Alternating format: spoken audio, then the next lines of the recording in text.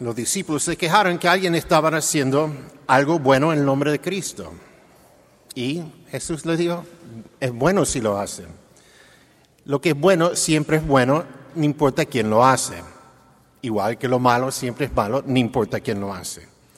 Y cuando lo vemos lo bueno, debemos decir, eso es bueno para que la gente se den cuenta que alguien reconoce que es bueno y hacen cosas buenas. Y es posible que hagan más cosas buenas. También si alguien hace algo mal, es decir, no lo hagas que estás mal, para que no lo hagan de nuevo. Y Jesús nos ayuda por describir lo que es el castigo, no de este mundo, pero el próximo, y también la recompensa del próximo.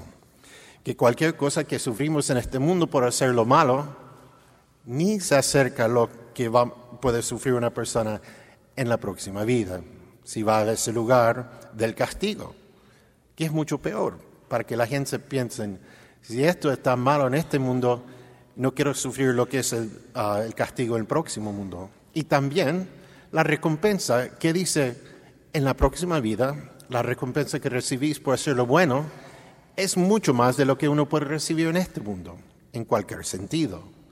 Así tenemos que pensar de eso.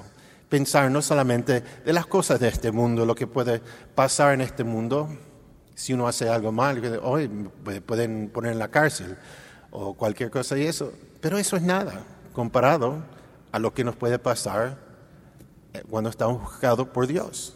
Y también, si uno piensa, puedo tener esto en este mundo y pensar, pero si soy fiel a Dios, voy a tener mucho más que eso y no lo voy a perder después que me muera.